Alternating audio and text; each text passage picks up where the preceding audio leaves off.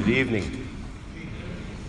So this Sunday, our gospel picks up where we left off last Sunday, in the middle of John's 14th chapter, which is better known as the Last Supper Discourse. And I have to tell you, each year when we stand here proclaiming these gospels from John, which talk about you know him because he remains in you and will be in you, and I live in the Father and you live in me, and so on. Well, I have to tell you, the look on some of the faces coming back to us is like, what is John talking about? It sounds like a tongue twister. Well, one of the key differences that is unlike the other gospel, John does not write about the events of the Last Supper, or the breaking, the blessing, and the distribution of bread and the passing of the cup. Instead, John talks about relationships. And the model he gives for how we are to enter into relationship is the Trinity. The language of the text we heard last week and this week is all about Trinitarian relationship and our place within it. Since that gospel was penned over the centuries, countless volumes have been written on the doctrine of three beings in God. Hindered by the use of language, the best we can do is we use metaphors.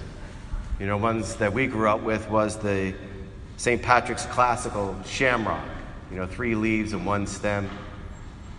Or maybe you like the musical metaphor of three distinctive notes that plays one harmonic chord. But if we pause this afternoon, we stop looking at God as a noun.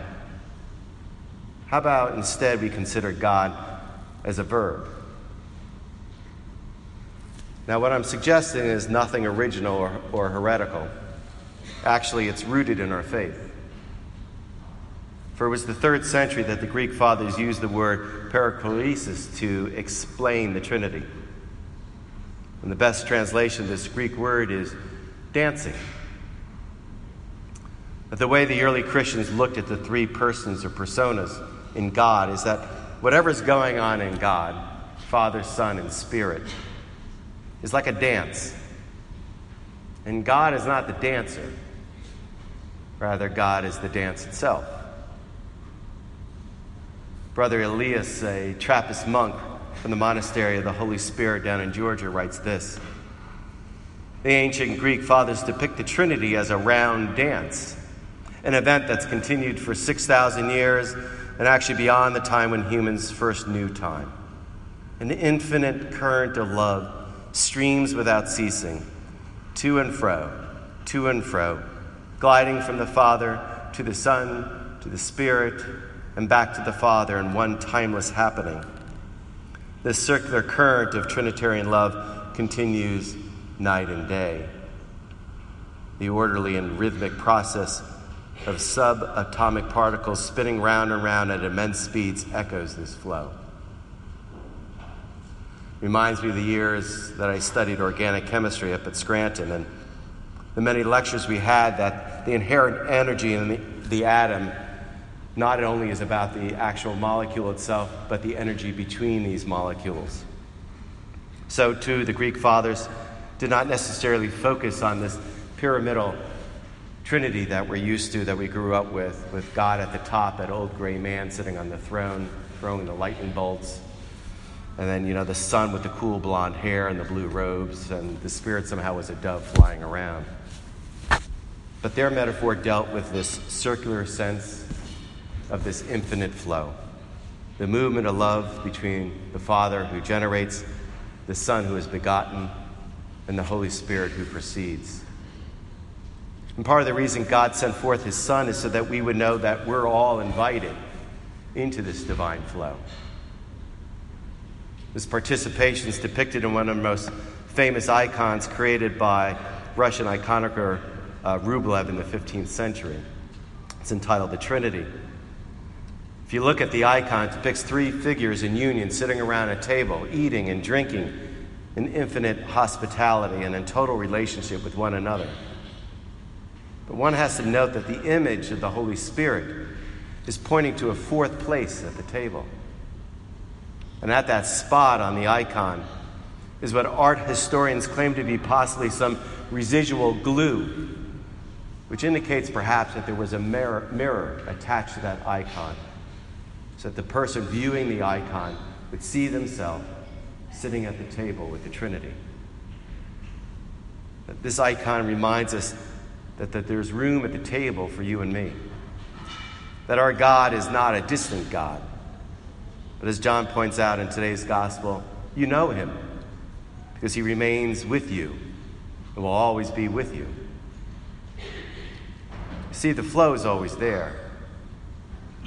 The invitation is always present. It's never earned. And we're awakened to this flow at the very beginning of our Christian life.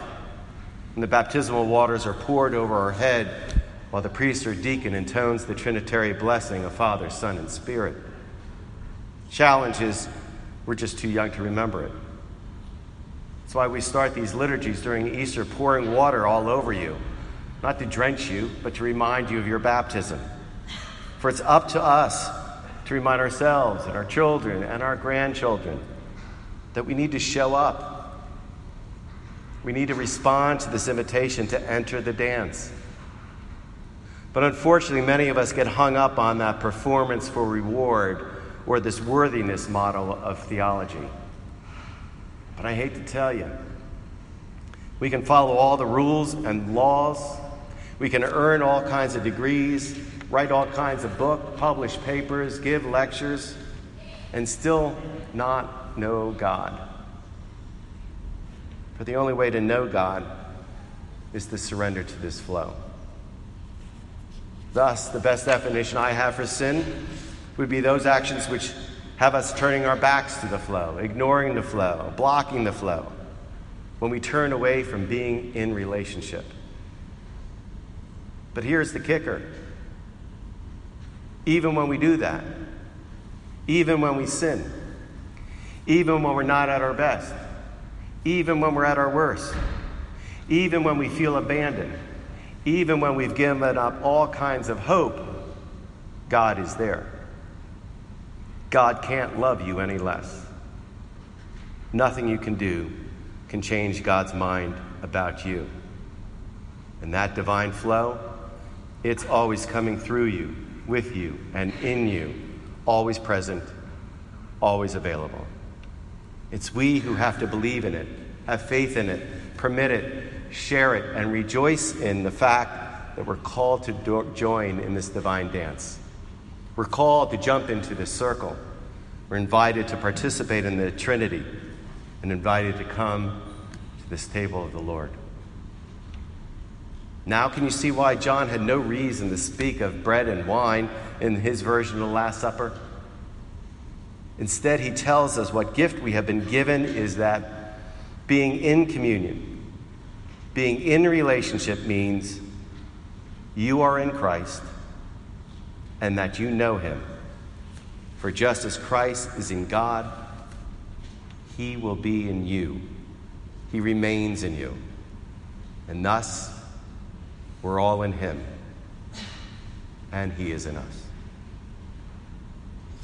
For once you believe these great words from his Last Supper discourse, only then will you be able to believe and see that we are the living body of Christ, which then allows our eyes to be open to seeing Christ everywhere and in everybody, and thus becoming ever more aware and awakened to the divine flow of God's eternal love.